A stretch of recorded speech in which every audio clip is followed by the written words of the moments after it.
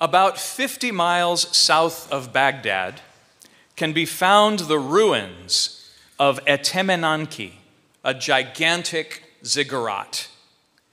The ziggurat may have been destroyed by Sennacherib of the Assyrians.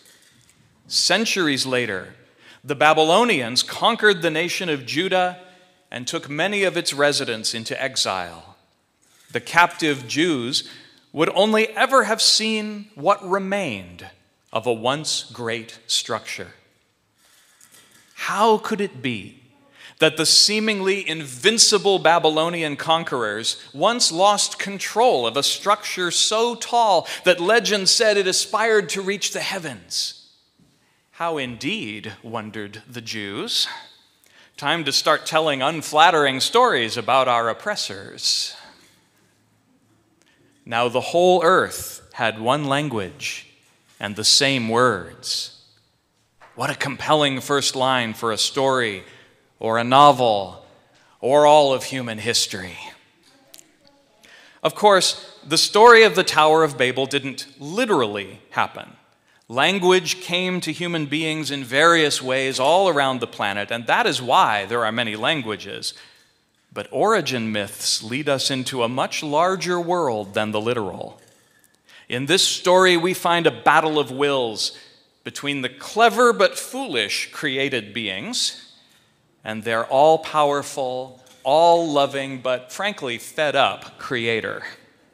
The kids have gotten out of hand, so the parent steps in with drastic measures that will set the course of action for eons. The genius of the ancient Jews was to tell stories that were not just for them, but for the entire world. Their stories did not extol the greatness of the Jews, but of the one and only God. When God spoke, things just happened. God spoke the whole universe into existence. Word was the same as deed. In the very speaking, the action was accomplished. Let there be light. Let us make humankind in our image. Let us go down and confuse their language there so that they will not understand one another's speech. God has spoken and God has acted. This is the Jewish claim. In his book, The Miracle of Dialogue, Ruel Howe wrote this: "The wonder is not that communicating is as difficult as it is, but that it occurs as much as it does."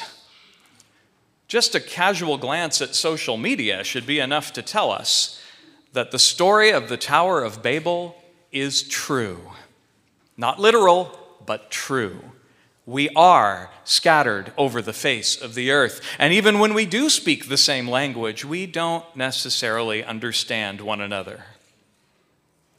Fast forward from the Tower of Babel, out of mythical prehistorical time and into literal time. It's springtime. The Jewish festival of weeks, 50 days after the Passover, when the first fruits of the wheat harvest are presented.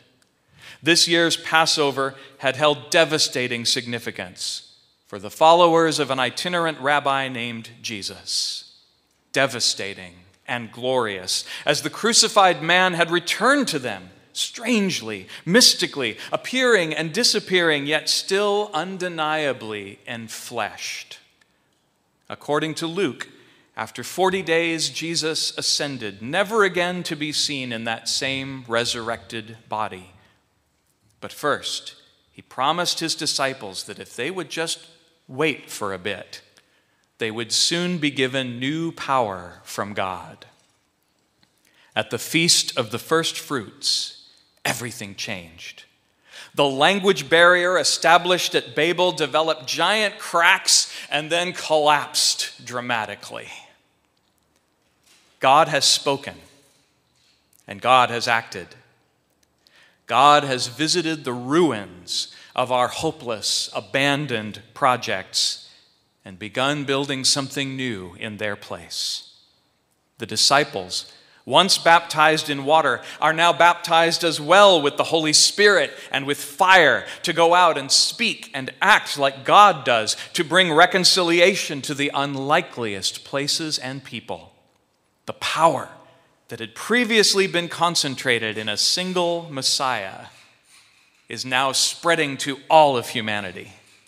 That is the purpose of the church. Now, this may not be self-evident to you.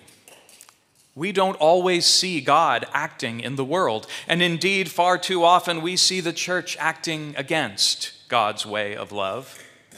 This, then, is a very long-term project.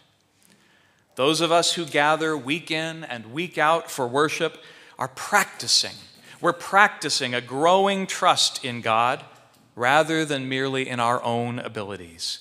We are trying to get out of the way of the Holy Spirit. This is a good chunk of what the baptized are supposed to do. Get out of the way so the divine flame can spread.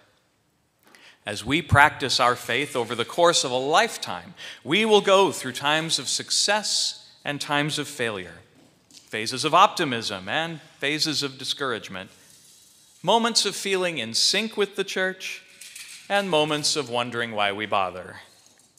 The very idea that God could bestow power on a church to use and abuse as it sees fit is unsettling. But when we get off track, we always have a point of focus to return to. Have I been with you all this time, Jesus asks Philip, and you still do not know me? Whoever has seen me has seen the Father. This is the Christian claim. Keep looking to Jesus and you'll know what God is like, how God acts in the world, and how we are to follow. And so, today, we baptize. We will baptize Elias into the body of Christ. The action we take today does not make Elias acceptable to God. That's already a foregone conclusion. No, this baptism is a sacrament. It's an action we undertake with God to demonstrate to everyone what God is already doing.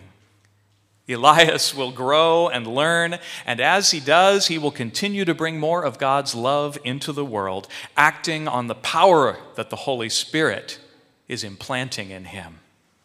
We will baptize Elias today, but we won't stop there. We will formally welcome several new members into our congregation as well.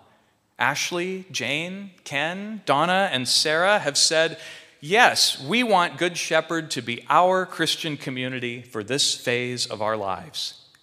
We will promise to continue to welcome them and help them find ways to deepen and grow among us, to use their Spirit-inspired gifts to change the very fabric of our congregation in new, creative ways. But we won't stop there either. Mark, Jenny, Jim, Jess, and Berkeley have been on a journey since January, a journey called The Way, that culminated with formal rites of confirmation and reception at St. Mark's Cathedral, where they all became Episcopalians.